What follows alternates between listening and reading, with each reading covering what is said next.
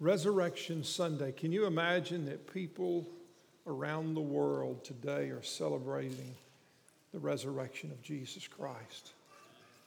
All over the world, people are celebrating a resurrected Savior. What a great blessing it is. And to think about it from this perspective, before the Bible was ever written, there were people that believed that Jesus was the Messiah. They believed that he was the Son of God. They believed that he had come to save the people from their sins. There were people that believed that. Can you imagine what it would have been like to have lived in Jerusalem in and around that time when Jesus would have went from place to place teaching and preaching and healing? Can you imagine what it would have been like in the emotions of the moment when Jesus was crucified? What was being said is Jesus was placed in a tomb. Can you imagine the stir,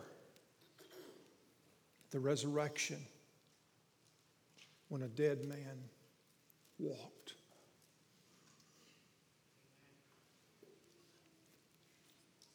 We sit on the other side of the resurrection.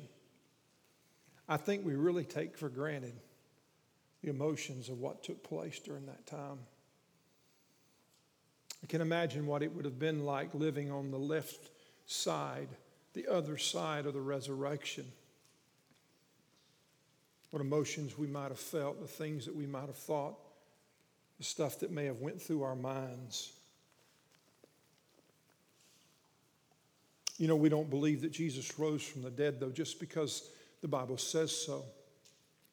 But we have firsthand accounts of people that wrote down what they saw specifically, and they wrote down also firsthand accounts of what others saw. And we're blessed to be able to have those inside of God's Word. We have the written evidences of what people saw, like Matthew and Mark and Luke and John, and also, the writings of Peter and James, the brother of Jesus. As far as we know, James really wasn't a Jesus follower until after the resurrection. And then he became a leader in the early church, and we know what James believed because of what he wrote in his book, what he penned down, and we know that he believed that he was the Son of God, and we know that he believed that he died on a cross, and we know that he believed that Jesus was raised from the dead because of what the words that he did pen.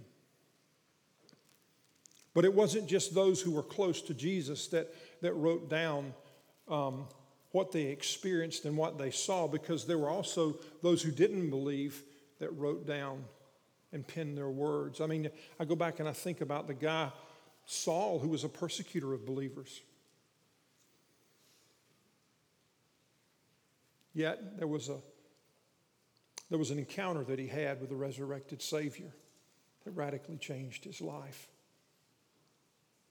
Saul would go from persecuting believers to telling others of what he had seen and what he had heard with his own eyes, what he had experienced. He preached the gospel to other people because he couldn't keep silent of what he had experienced. And we know Paul for being one that went out and started churches and spread the gospel all throughout that region. We're blessed to know that Paul is the one that wrote some 2/3 of the New Testament that we now share. But not just Paul. There's a character by the name of Nero that we find that was a Roman emperor, a nasty, nasty guy. Nasty guy.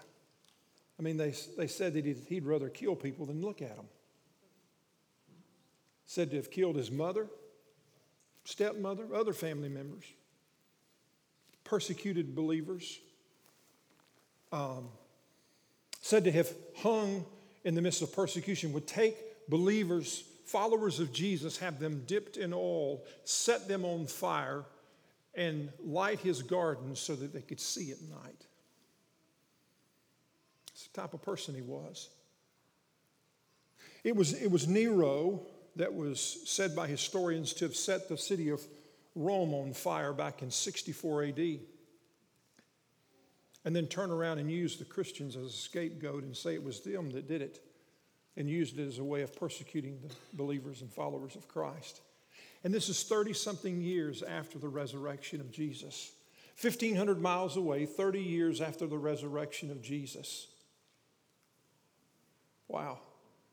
They say it was Nero. It was during Nero's time, and Nero was the one that had Peter executed, crucified upside down. He said it was Peter was the one that had Paul beheaded for his faith in Christ.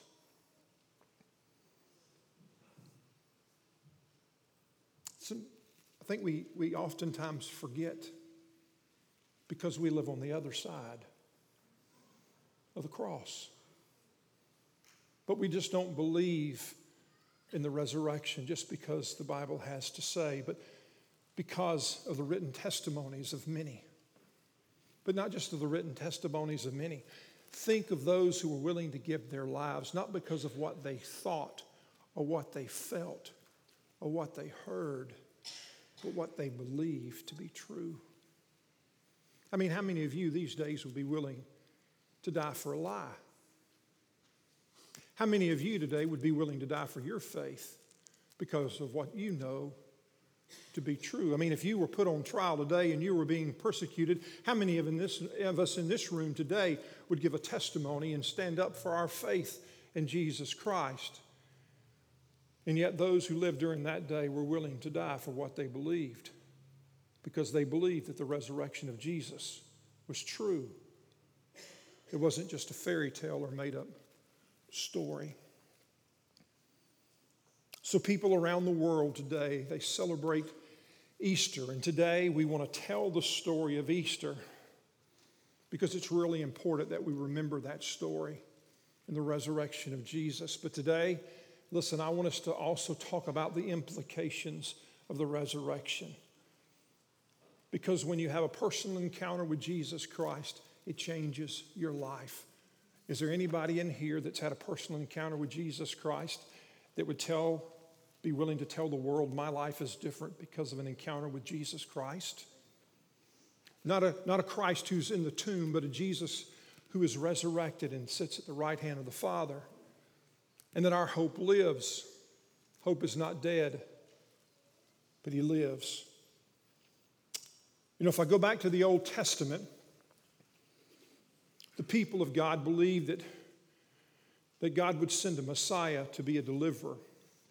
And if we go back, we know that in the 2,000 years before Jesus would die on a cross, we know that God would establish a covenant with a man by the name of Abraham. And Abraham, that in that covenant, God would say, I'm going to make you a father of many nations.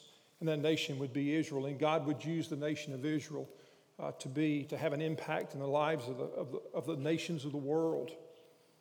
And he would not only impact them, but bless them. And God would also use them to be a light to the world. But God would also, outside of that people that God would bring out of that lineage would come the Messiah down the line. And in the New Testament, up until the New Testament, we know that the Messiah had not come. And when we enter into the New Testament, there were those that believed that John the Baptist was the Messiah. Maybe you remember that story. And John said, listen, he said, I'm just a simple guy. He said, it's not me. He said, I'm not even worthy to wear the sandals of the one that you call the Messiah. But one day, while preaching down by the river, he saw Jesus and he said, there he is, the Lamb of God, the one who comes to take away the sins of the world. And if you know the story, after teaching and preaching and healing the sick, eventually Jesus would become at odds with those who were the religious leaders. They became jealous. And eventually, they would crucify him. And that was where we ended up last week. And I want you to turn over to John chapter 20 because that's where we're going to pick up the story today as we talk about the story of the resurrection through the eyes of Mary Magdalene. We've looked at and talked about the characters of the Passion from Judas, from the criminal on the cross, and today we're going to pick it up through the eyes of Mary Magdalene. But before we do that, I want you to think about this just for a second. On that day that Jesus was crucified, I have to believe that it would be safe to say there were no followers of Jesus left. Danny Hayes, I want you to think about that. Because when Jesus died that day, so did their hope. I mean, because his death undermined everything that he had ever said. His death that day undermined everything that he had taught, because Jesus was the one that had taught them, if you remember, I am the resurrection and the life, but now he was dead. So if he was dead, how in the world would he be the Messiah? How could it be possible? So here's Jesus being placed in a tomb, and the people believed that Jesus was the Messiah now, had abandoned their faith, and they had ran. Because when Jesus died, so did their hope. Because Jesus was dead. And dead means dead. He was dead. Hope was gone. It was lost. And you got to think about this. Nobody was standing at the ticket booth trying to buy a ticket waiting for the resurrection. No tickets were sold that day because nobody expected Jesus to rise from the grave. He was dead, and that was the way they expected it to remain, because a dead man doesn't rise from the grave. He stays dead. None of them expected to see Jesus alive again. And that's where we begin the story in John chapter 20, verse 1. And this is how John records the story. Early on Sunday morning, while it was dark, so it's still dark, Mary Magdalene came to the tomb. Now, Mary, if you go back and you look, Mary was somebody that Jesus had an encounter with earlier on, and she was demon-possessed. Jesus healed her. She became a follower. She believed that Jesus was a Messiah, and she was always close to him. Do you see her name mentioned many times in the Scriptures? Well, here it is, the morning after. She goes to the tomb. She's looking for Jesus. She's going to the tomb to pay her respects. Luke records that she had prepared some spices, some things maybe to prepare the body of Jesus. You know, it's funny how women don't think men do a good job. Maybe she was going back to take care of what the guys didn't do prior. I don't know really why she was going back. Maybe she was going to mourn. Maybe she was going to pay her respects. But I do know this, that Mary was distraught because her hope was gone. She probably didn't know really what to do. She was lost. But she was going there expecting to find a body. And the Scriptures say, and she found that the stone had been rolled away from the entrance. I don't think that Mary's first thought was that Jesus had risen from the dead. But she found the tomb of the entrance open. Probably immediately, somebody stole the body. Somebody's taken the body. I mean, that would have seemed to have been a logical thought, because who would have expected a resurrection? She goes on. She ran. She found Simon Peter and the other disciple. And I like the way John describes himself, the other disciple, the one whom Jesus loved. Isn't that the way you like to explain it to your brothers and sisters, your siblings? I'm the one that mother loves the most.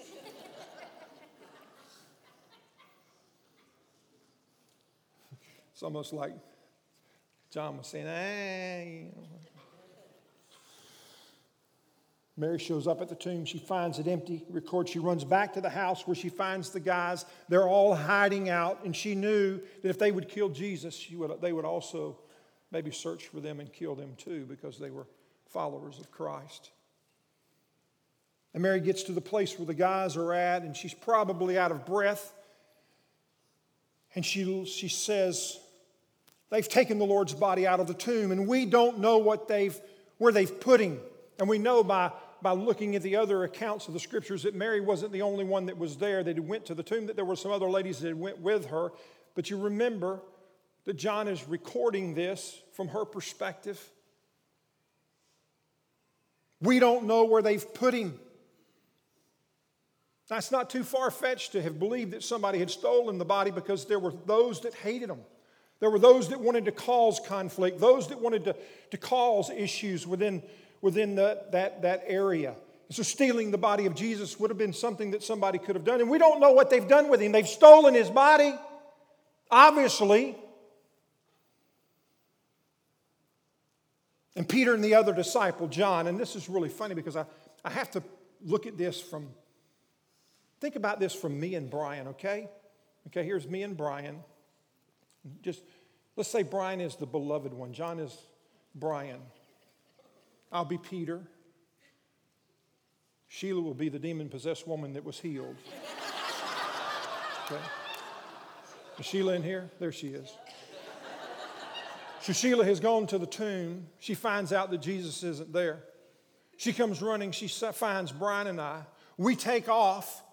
Now I'll read this from this perspective. Look and see what it says. Peter and the other disciple, John, the beloved one, the smaller one, the faster one, they start out for the tomb. They both were running. But the other disciple, John, the smaller one, the faster one, the younger one, outran Peter. The fatter one, the older one, the smarter one. And he reached the tomb first. John, Brian, stooped, looked in, and saw the linen wrappings lying there, but he didn't go in. He said, I'm not going to go there. You got to know Brian to know he's not going in there. I'm going to wait on Sid till he gets here. He'll tell me what's going on. Simon Peter arrived out of breath. Went right on inside.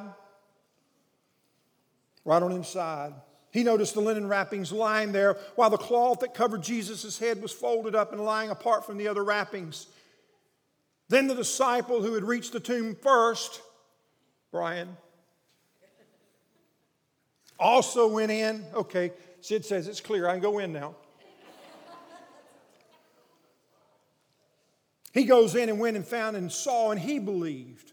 For until then, they still hadn't understood the scriptures that said Jesus must rise from the dead. See, earlier on in Jesus' teaching, there was something that Jesus said in reference to destroying the temple. And you destroy it and I'll raise it. I'll rise it up in 3 days. They didn't understand that until now. I love what it says. Look. Then they went home. They went home. I wish I could explain that. I bet all of a sudden they're like going, come on, Merle, we need to go back to the house and think about this. What's going on? They went home. Meanwhile, Mary makes her way back to the tomb. And this is what John records. Mary was standing outside the tomb crying as she wept. She stooped and she looked in. Remembering that Peter and John had already been there, but now she's there by herself, distraught, overwhelmed, not having a clue what's going on. The only thing that she knows, Jesus was there, now he's not there. She thinks somebody's stolen the body. She's standing outside. What's she supposed to do? Who's she supposed to be able to trust? She stoops over, she looks into the tomb, and it says in verse 12, she saw 2 white-robed angels, one sitting at the head, the other at the foot of the place where the body of Jesus had been lying. Dear woman, why are you crying? The angel asked her. Well, duh. Because they've taken away my Lord, she replied.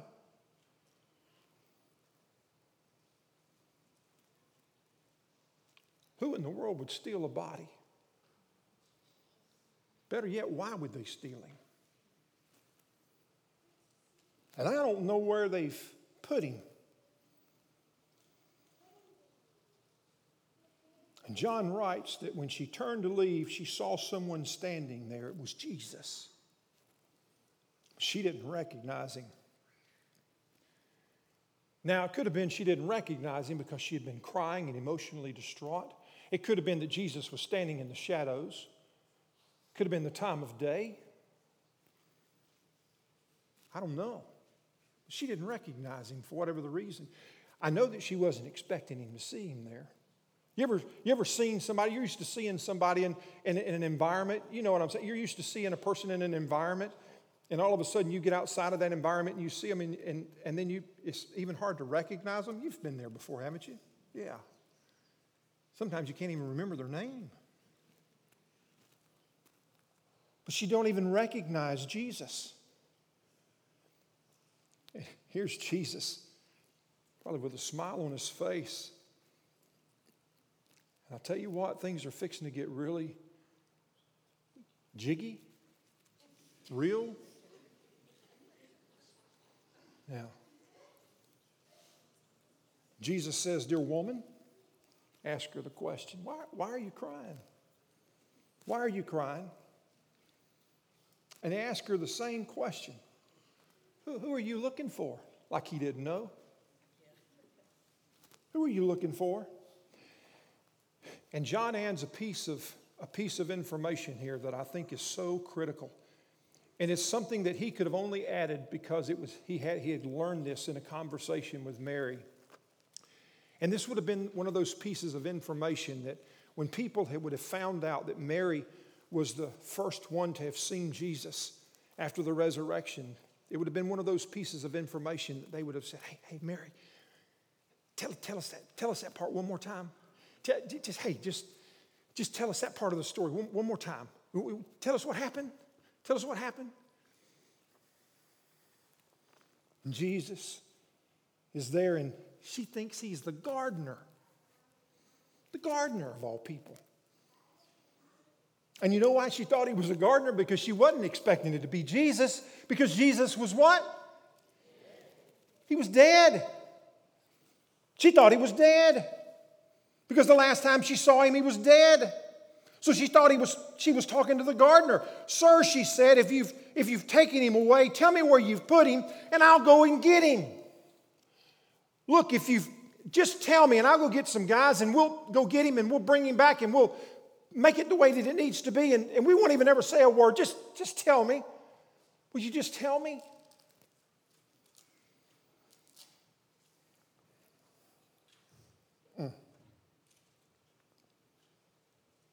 And Jesus did something. And he did something that was so, so important. But it was so personal. And it was that encounter. He called her name. What did he say? Mary. I bet he didn't go, Mary. No, he didn't do that. Hey, Mary. Mary. She knew who it was. She'd heard that voice before. See, she had heard that inflection before. She knew. She knew. And she turned and she cried out, Rabboni, which is Hebrew for teacher. And I don't know what happened in that little space of time, but something happened in this space and time for Jesus to respond, don't cling to me. So I don't know what happened, but there must have been like a woof, just jump. And Jesus says, listen, don't cling to me, for I've not yet ascended to the Father. And he goes on to tell her what she needs to do, but go find my brothers and tell them I'm ascending to my Father and to your Father and to my God and to your God. And it goes on to record that Mary Magdalene found the disciples and told them, what did she tell them? I've seen the Lord. I've seen the Lord. I saw him. I saw him with my own eyes. He's alive. And a personal encounter with the resurrected Christ changes everything. See, a dead Jesus in the grave, doesn't mean nothing. But a resurrected Jesus means everything. See, because of the resurrection, I can believe that when I pray, man, God hears God hears my prayers and He answers my prayers.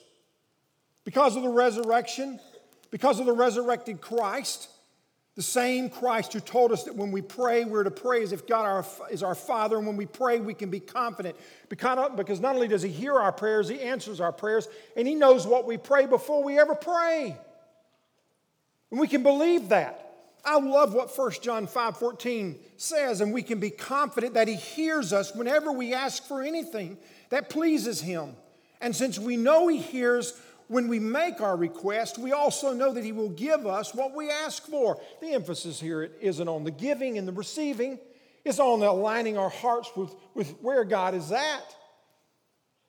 But here it is. Man, listen, God desires for us to come to Him and to pray and to ask Him and to plead for Him. And He hears our prayers, but before we ever pray, He knows what's on our hearts, and He knows the motives of our hearts. And the Scripture says and talks to us about the fact that Jesus, when He rose from the dead, His resurrection acts as a testimony to confirm everything that He said. And not only that, His resurrection confirms, listen, that heaven and hell are real, that eternity is real. Jesus was the one that said, listen, trust in God, trust also in me. For in my Father's house are many rooms. If it were not so, I would have told you. But I'm going to prepare a place for you, that where I am, you may be also. Jesus is the one that made the statement. And His resurrection from the dead was proof that He wasn't kidding. And for those of us that have buried loved ones, for those of us that have felt the sting of death, there's hope beyond the grave. Not just because the Bible says so. Not because the Bible says so. But because of the resurrection of Jesus. And as believers, we can be confident in knowing that our faithfulness and obedience one day will be rewarded. Revelation chapter 12, or 22 verse 12, Jesus Himself said this, "Look, I'm coming soon, and I'm bringing my reward with me to repay all people according to their deeds. I am the Alpha and I am the Omega, the beginning and the end, the first and the last." And one day, those of us that are followers of Jesus will be rewarded for our faithfulness and obedience. God does take an account for His children, our faithfulness and obedience. And what we do here on this earth does count for eternity. God does have a record book, and one day we will be rewarded. You can mark it down because what Jesus said is truthful. And we know that because of the resurrection. But not only that, because of the resurrection of Jesus, we can be assured that Jesus is exactly who He claimed to be, Savior and Lord. We can be confident that Jesus is Savior and Lord. Can you imagine? We have no earthly idea the emotions of those that lived on the left-hand side of the resurrection.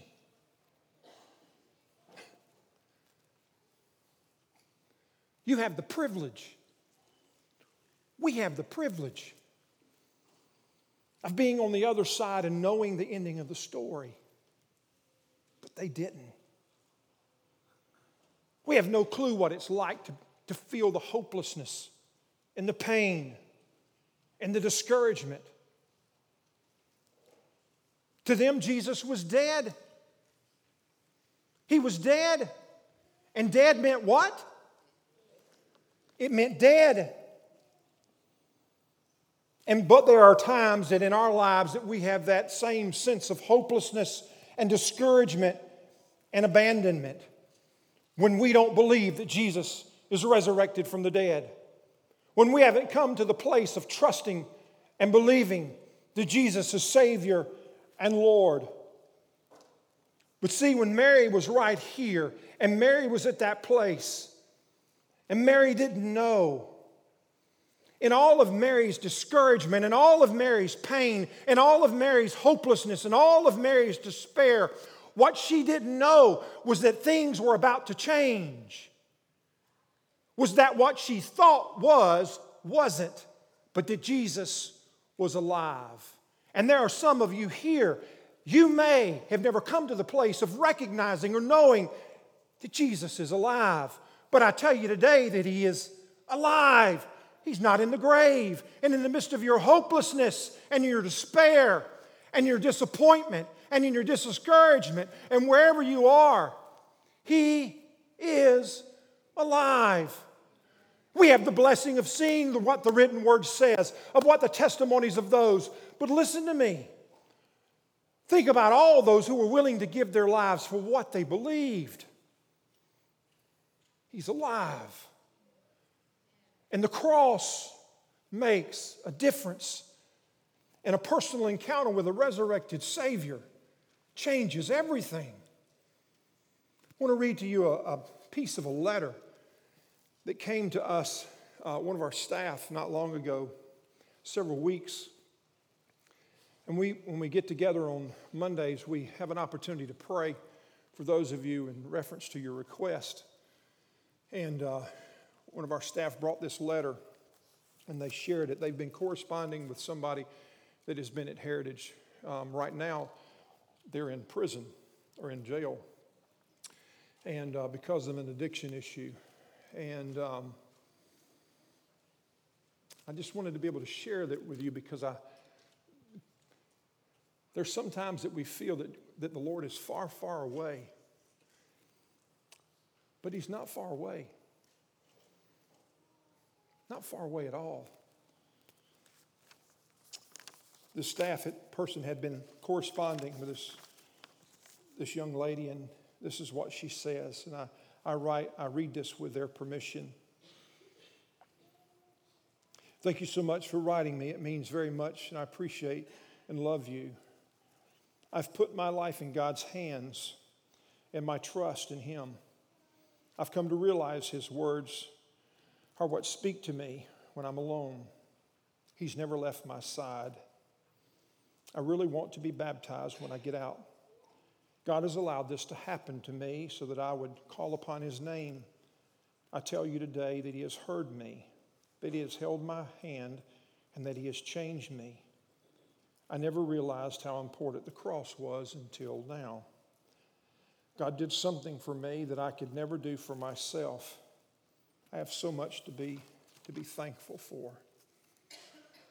He's always been faithful to me. He's given me my life back. I'll give Him the rest of my life. I hope God will use me in every way, every day, to help others come to know Jesus. While incarcerated, by the way. Several months ago, I came upon a song, very powerful song, and I started doing some research on where this song had came from. And I learned that there was a young man that had been invited by one of his family members to meet him in a small community in South Georgia. And while he was there waiting, he was walking through one of the graveyards there, waiting on his family member to arrive. And he ended up in a graveyard where there was some old tombstones. And this is a picture of that tombstone that he came upon. It's an actual picture of that tombstone. He began to read the piece that was on that tombstone, and this is the actual piece of what that tombstone and what it read, and I want to read that to you. He said, "Here rests what was mortal of Samuel Burr, age 42, in search of health far from the endeared home. Death arrested his progress on April the 2nd, 1831. Quietly he fell asleep in the Christian hope of immortality and glory forever. Oh, the vanity of man in his best estate. Traveler, pause and drop a tear at a grave of one so worthy and so deeply lamented, and learn wisdom for eternity." And he kept going back, and he was a songwriter, he was a musician, and he took it back to some guys, and they began to play because he kept saying, "Man, there's a song, there's a story inside of this." And over a period of time, they began to write words and put words to this song. And the first verse they came up with was this. And I want you to think of these words in reference to Mary Magdalene before she came to know Jesus, before her personal encounter with Christ, and before this young lady here story I just read. And I want you to think about your own story for those of you that are followers of Jesus.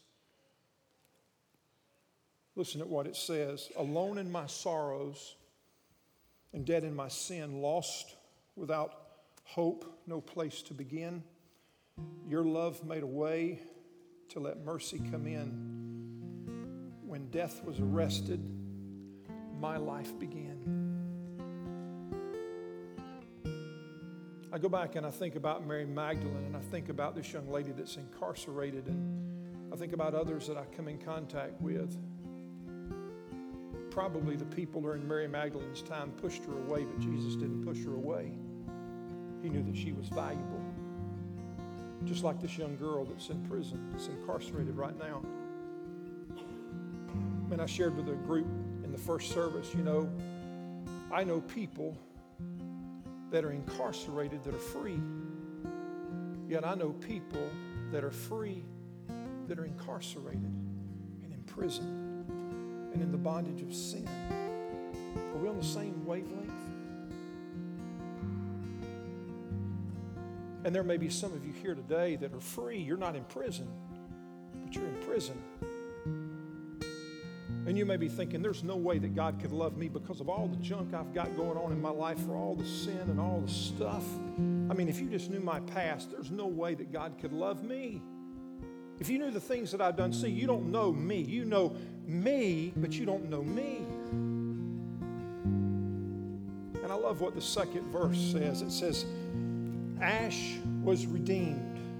See, at the center of the gospel and our faith is that word redeemed. And it means that God has a way of taking something that is valueless and not valuable at all and making it valuable, giving worth to it.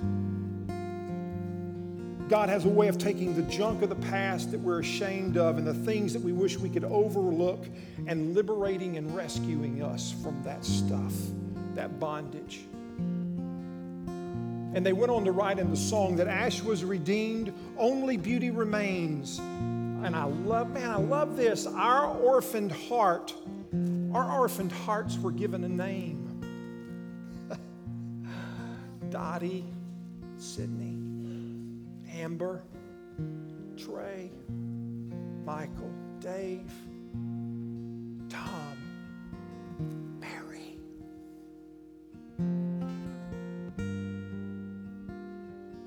Mary.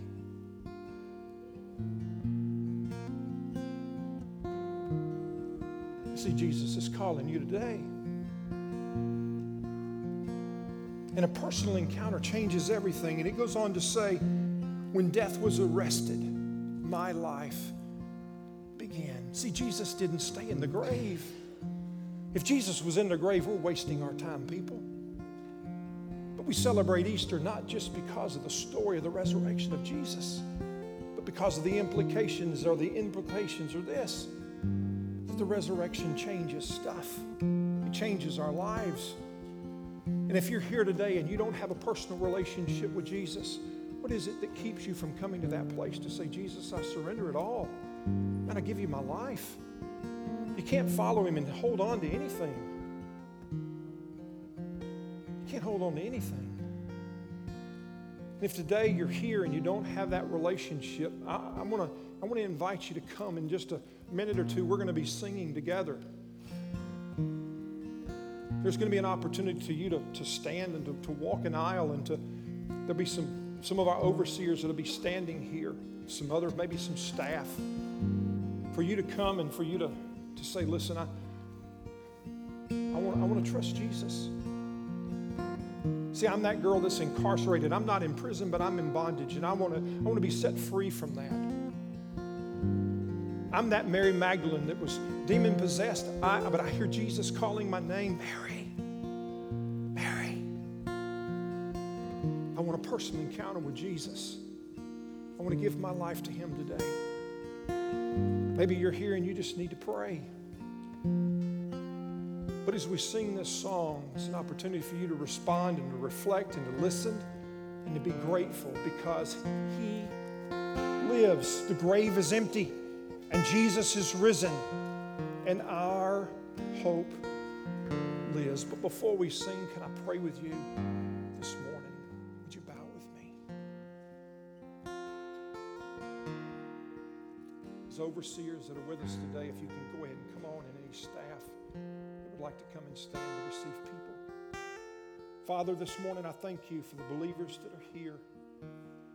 I thank you for the ones that have lived before us, that have sacrificed so that others may come to know you.